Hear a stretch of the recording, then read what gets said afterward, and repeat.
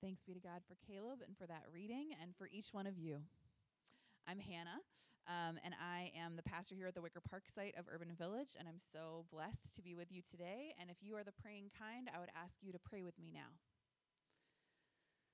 God of all things, God of everything we carried with us to this place, of the morning we carried with us, of the questions we carried with us, of the joys we carried with us, of the passions we carried with us, of all in our pockets and bags and hearts and minds and souls. God, meet us here today to transform it all. Help us, God, to be all that you have made and to go forward knowing something more about you, about who we might be, about who you might call us to be, about where you might be calling this community. Help us, oh God, to know you intimately, to know your love and your joy and your hope, and most of all, your peace. And help us to be bearers of that peace in the world, but also to be those who know peace in our hearts, that the peace of us might be connected to the peace of the world and the peace of you. In Jesus' name we pray. Amen. Some of you might know this about me, that before I was here at this church, I had a former professional life doing interfaith work. I worked for a nonprofit that would bring people of different religions and no religion together, mostly young people, kids, teenagers, and we would do service projects or social justice projects or community projects to try and build civic relationships, to try and build peace among groups that the world said could have no peace together.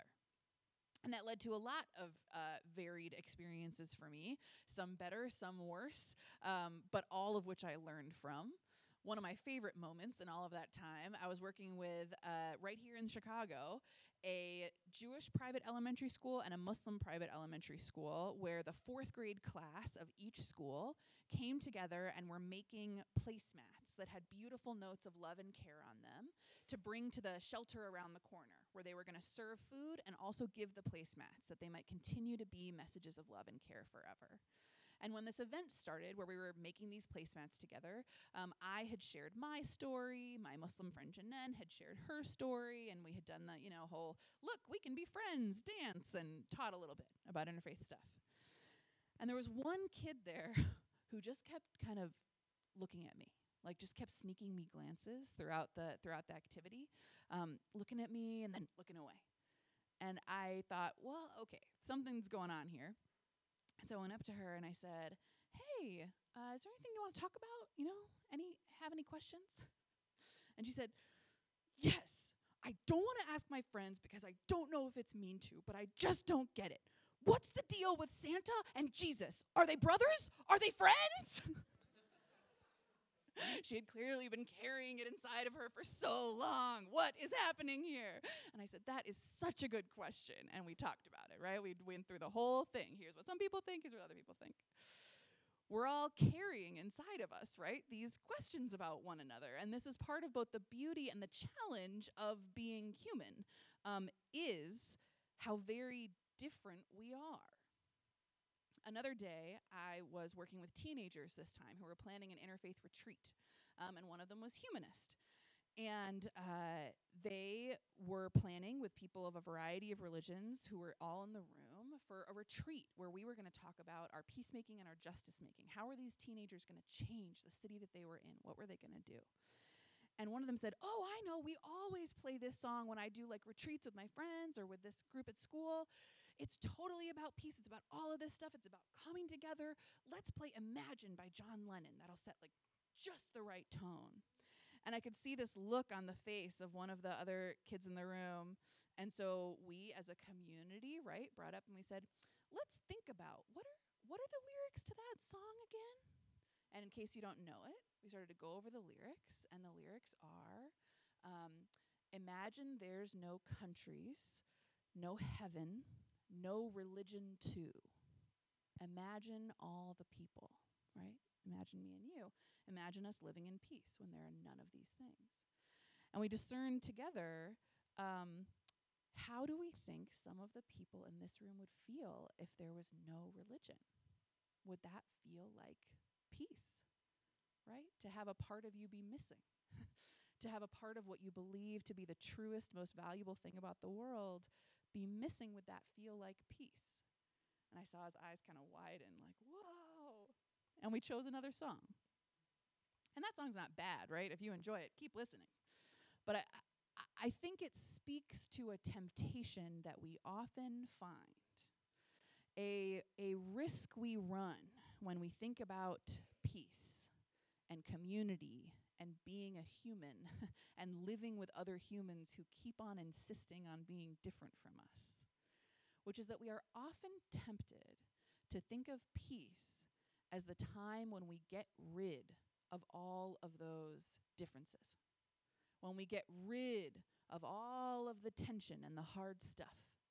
That what peace will be is when things are smooth and liquid, like the top of a lake that's never been rained on, and there's nothing hard, and we're all kind of nebulously the same.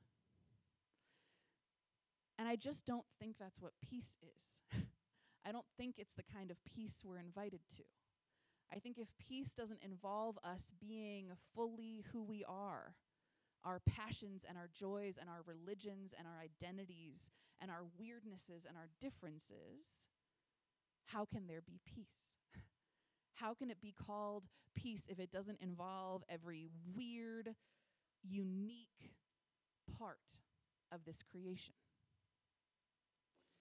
But this is a temptation we often run into, that what peace is to rid of, to make easier.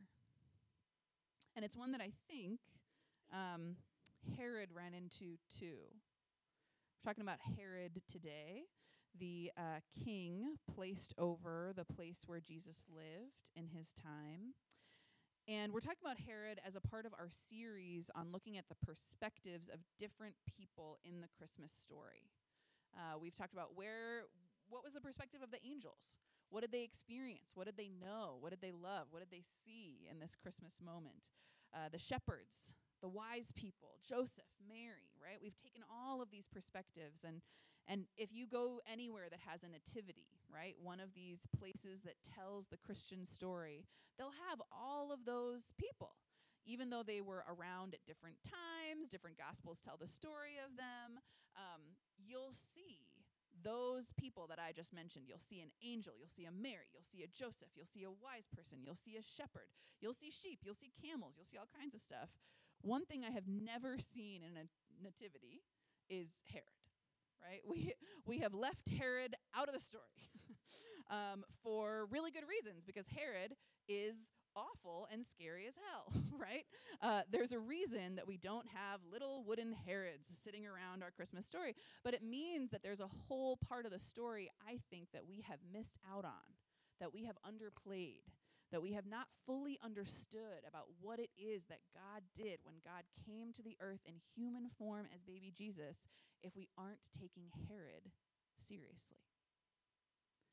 So let's consider, this is maybe the hardest mindset to put ourselves in, but what's Herod's take on what's going on at Christmas?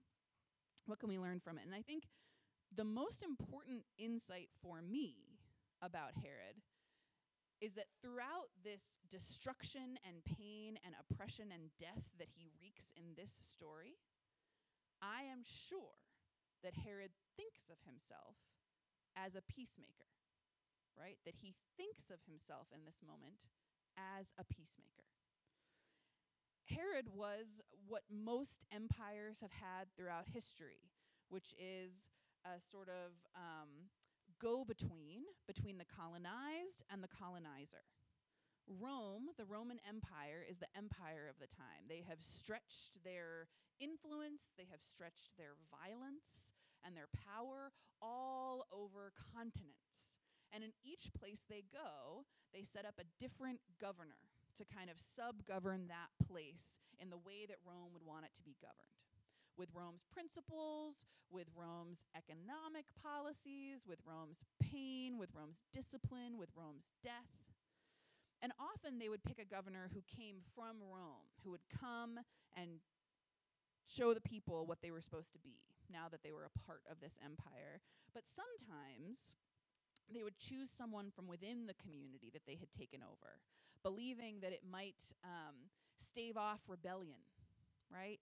That it might put off the hardest fighting against them if they had someone with the inside scoop.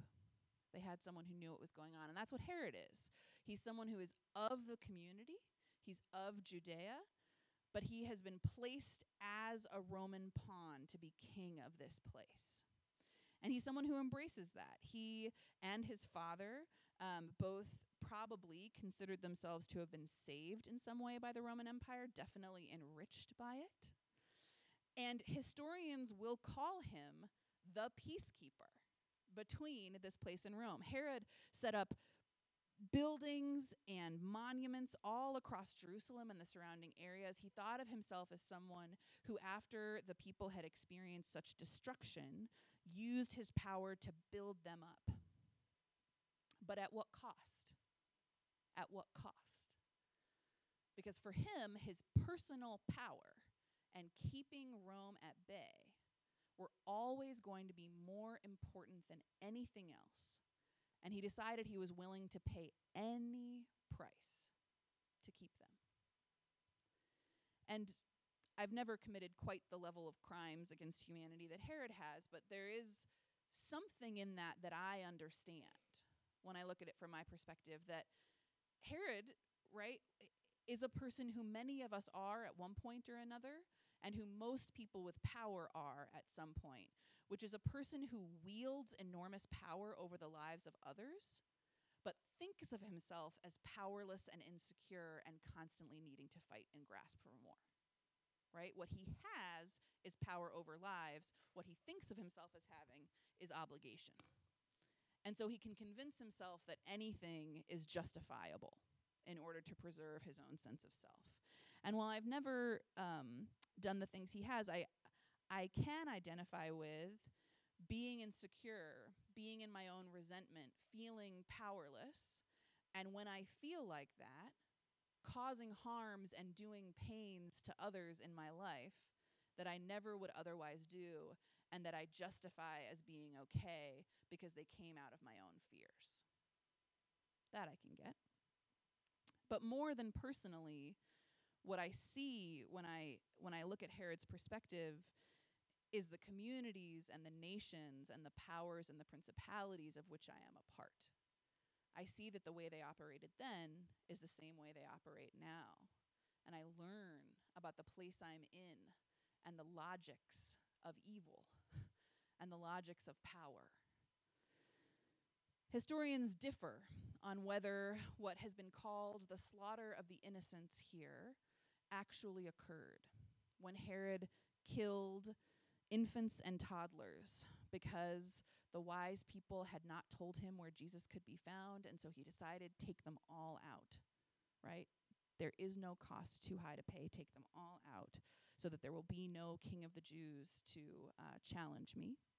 They differ on whether this event actually happened, but it almost doesn't matter in the face of the fact that it's definitely the kind of thing that Herod would do. One thing we know is that Herod killed his own children when they challenged his power, his own oldest son, as well as putting in place policies that led to the deaths of many, many other kids. And we know it's the kind of thing that Herod would do because it's the kind of thing that we see Herod's doing now, today, in our own world and in our own life. When we look at the border of this country, what is there to see except the slaughter of innocents? 7 children minimum who have died because of our immigration policy, such as it is, to separate people and cage them, and thousands more who have been traumatized forever. It is believable because it is true, because it's the kind of thing that power does all the time. It says, to keep the peace, we must do some horror.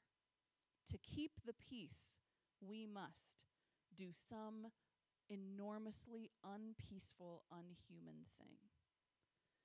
And when it says that, the way it's defining peace is simply as the minimum amount of change and the maximum amount of power. right? That what peace is passivity. What we must maintain at all costs is whatever has power now should have power tomorrow. And whatever it takes is worth that. And we, as people of God, must know, as people of the Jesus and Mary and Joseph who flee to Egypt must know, that that is no peace. It is no peace if it requires death and destruction and hate and violence. We know this.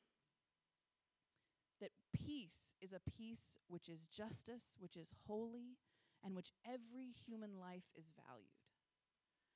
As communities, we tell ourselves this story too often, that in order to get to safety or security, which we then name peace, we must do awful things. And it's just never, ever true. Martin Luther King said, peace is the outcome and peace is also the process, right? That if the way you get to peace requires unpeace, it is no peace at all. And by peace, he clearly didn't mean soft, easy lack of conflict. He invited enormous conflict into his life in the pursuit of peace. He meant a deeper sense of what is at peace, what is at integrity with the value of human life and dignity and community, that all would be in right relationship and justice and peace with one another. So what does this mean for Christmas, for it being Advent? We learn something from taking Herod's perspective about what the world is, about how hard it can be, about how awful it can be, about the powers that are at work in this world. But then what does that mean for us as Christians approaching tomorrow, approaching today? I've been meditating, praying a lot about this, and I've been praying with this quote from a writer I've been reading a lot lately, Adrienne Maree Brown. And she said, "Whenever I feel hopeless, I often discover that I am in relationship with things that are far away from me. When I focus my attention on what I can touch, on what I can shape and be shaped by, I experience connection, joy, and transcendence.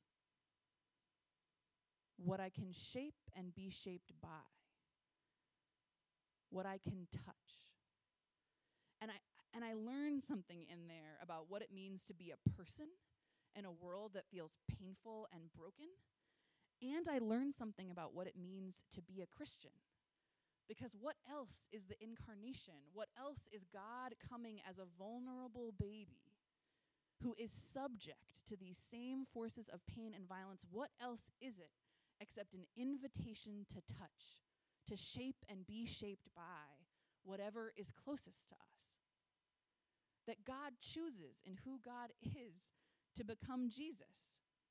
To say the way I am known to you is through living a human life as limited and as hard as yours, as strange and as muddy and messy as yours, with the same pains and oppressions and desperations, and I will touch and I will be touched by. I will be held in the arms of my mother and father as they flee. I will be weak and vulnerable. I will grow up in a place they do not know and I do not know. And I will return and I will make friends and I will eat bread and I will go to weddings and I will love and I will teach people how to be peaceful by being at peace with myself, by praying and telling the truth and being a force of love, of the peace which passeth understanding, of the peace that is not simply passivity, but the peace that is a force in our lives that changes us and changes everything. I will shape and be shaped by. And so I consider, if I am a follower of this Christ who made himself vulnerable to the same powers that seem to me to be too powerful to think about or too powerful to touch, what can I touch? What can I touch today? What is in front of me? Where is a place where there might be peace? Where is a place where there might be peace inside my soul? Where is a place where I might build peace with my roommates or my friends or my family? Where is a place in my neighborhood that has no peace that I might stand in or sit in or love at or hold hands near until there is more peace there tomorrow than there was yesterday? There are things I can touch. I can shape and be shaped by, just like Jesus so long ago. And if I believe in the promise that he made at that incarnation and the promise that he makes every day through being God with us, Emmanuel, I believe that peace is possible and that peace is worth fighting for, worth a sustained struggle with my community and friends, that if I touch it and am shaped by it, will bring me joy and connection, and not simply desperation. So we listen to the story and we hear the story, and the challenge becomes to live the story, to tell the truth about what the world is, and to believe that Christmas comes to it. That when Jesus was born, he came for all of the softest, sweetest stuff of the Nativity. He came for the lambs, and he came for the friends, and he came for the shepherds, and he came for the angels, and he came for all of the places that Herod touched and touches now. There is no mess, there is no pain that is so deep that Jesus cannot touch it. And so there is no one that is so mess and so deep that we cannot touch it too. We are bearers of Christ with us, Christ who loves us. And when we pay attention to those things we can shape, we will find joy and connection there. So let's do that together. In Jesus' name, amen.